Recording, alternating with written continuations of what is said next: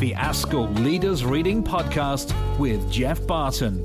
Hello there. My name is Christian Markham. I'm the Regional Officer for ASCL for the West Midlands. Christian, thank you very much for doing this. Are you someone who has always read lots, or has it gone in fits and starts, or are you someone who didn't used to read a lot and reads more now? No, I think I've always been a reader. I think I was a bit of a nerd and a bit of a geek as a child, and found books to be a way of I could be in a place with people where I didn't have to mix with the real world. Yeah. Well, your first choice is a fiction title, isn't it? So Yes. What's your first one? Well, my first one would be Mark Twain's book, Tom Sawyer, The Adventures of Tom Sawyer. And I think I first read that probably when I was about 10. It was definitely a primary school read. And it taps into a part of my prehistory, if you like, in that I was born in America, grew up in America, went to school. My first days in school were in America. And then I was uplifted and transported to Belfast as a young boy at the age of sort of 8 or 9. And I found Tom Sawyer, and it was a way, even though I'm from California and he's from Mississippi, it was a way of me connecting with America. And that's, I think, why I picked it up originally. But it's a great adventure story. And once you're into it, it's a truly brilliant book. And it deals with some quite deep issues, doesn't it? Because, you've got the kind of backdrop of racial tensions in America and the poor and class and this kind of thing. It's although it's as you say, a great adventure, it shines a light on America as it was. Indeed, it does. And I think it's one of those books that you can access at a number of levels. You could read it at the very superficial level, probably as I did as a 9 or 10-year-old, where it's just a brilliant adventure story about a young boy and the adventures he goes into. The sort of from conning his friends to paint the fence to the encounters with Injun Joe and digging up treasure and all that sort of type of thing is a great adventure.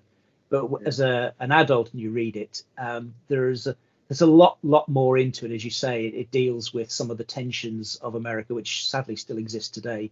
But I in a way, I picked it up at a different level when I read it about 18 months ago. It's about somebody who makes decisions and makes choices. And I think if Tom Sawyer had grown up to be a man, he'd have been a brilliant manager. The way he conned people into painting his fence for them and convincing them that it was absolutely, well, I'm doing you a favor here, mate. I think he would have been a great leader or a master criminal, one of the two. And so your second choice also has a American theme, essentially, doesn't it? It does. Well, I mean, I'm what I call the Apollo generation, Jeff. I was born in 1958, and so I was 11 years old when Armstrong and Aldrin walked on the moon. And for me, it was one of those things that was just so exciting. I couldn't begin to describe how excited I was by the whole moon landings. I remember Mum getting me out of bed to watch Armstrong making his first steps and things like that. I remember that. And it was probably the first time I really started to take an interest in the news and sort of organized media in that way. So when Apollo 13 happened 18 months or so later, I was absolutely gripped by the whole story. I think I read a newspaper probably for the first time.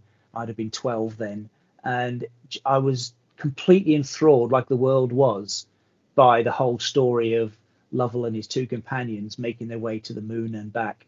And again, ironically, and we are school leaders, we can't get away from that, Jeff, but it's a story of leadership, and it's a story of one of the key things of leadership is about making decisions. If they had made no decisions, if they'd just said, fair enough, that's it, we're done, they'd have died. But they didn't. They made one decision, which led to a next decision, which led to a next decision, which led to a next decision. And of course, we know the outcome. They all got back nice and safely. And so he presumably is telling his life story in the book, but in particular, he's talking about that mission. Yes, it focuses on the Apollo 13 mission and their successful return to Earth, but it is also his autobiography.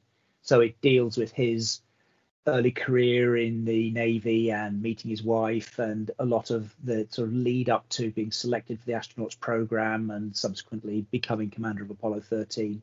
And it also deals with this huge disappointment of not actually going to the moon, because he was slated to fly on, I think, Apollo 18, which was the mission that was cancelled. 17 was the last one to go, and there were supposed to be 2 or 3 more, and his was the next one in the slate, and it got cancelled. So he never actually got to walk on the moon. Well, it sounds fascinating. What's your final choice, Christian? My final choice is the Stephen Fry book Mythos, which deals with Stephen Fry's retelling of the Greek legends, and it's the companion book to a book called Heroes. I probably know the Heroes content a lot more than I know this one. The Heroes content is the story of Perseus and Jason and Agamemnon and Achilles and the sort of the heroes of Greek legend, whereas this deals with the evolution, if you like, of the gods, and a lot of it is stuff that I didn't know. So I, as a child, again read a lot of the Greek legends and the myths, and they were sort of deeply ingrained within me. Picking up small books and learning the stories, and the sort of the Ray Harryhausen animated movies of things like Jason and the Argonauts and things like that were real fascination to me as a boy. So I know the stories of the heroes, but I didn't really know their evolution, and the evolution is really quite interesting when you read some of their shenanigans, shall we say. I had my COVID vaccination yesterday. I took this book to read because I'm sort of partway through it. And the person who was giving me my jab said, "Oh, I got that at Christmas. I haven't read it yet." And I said, "Well, brace yourself. It's ancient Greek pornography." Because it deals quite, it's a bit like the early parts of the Bible where it says so-and-so begat so-and-so begat so-and-so begat so-and-so. There's an awful lot of that going on in the early part of it. But it deals with pre-Zeus, if you like. So I'm just about up to where Zeus is now on the scene in terms of the chronology of it. And I didn't really know that history before I picked this book up. And what's Stephen Fry's style like? I imagine there's a kind of lightness of touch to the whole thing, is there? Absolutely. It's a very light, very easy read. He does stick at the bottom of virtually every page a footnote. And there'll be a little asterisk or a star somewhere on the page above that explains something or throws in an opinion. And they can be as entertaining as the book itself. That is a great recommendation. I was a bit skeptical about that, frankly, because I thought, right, is this a celebrity writing about stuff? Will it have a kind of, I don't know, is it just written as a potboiler and stuff? But you've made it sound absolutely compelling, I have to say. As I say, I didn't really know that part of the Greek story. I'm very familiar with the heroes element of it.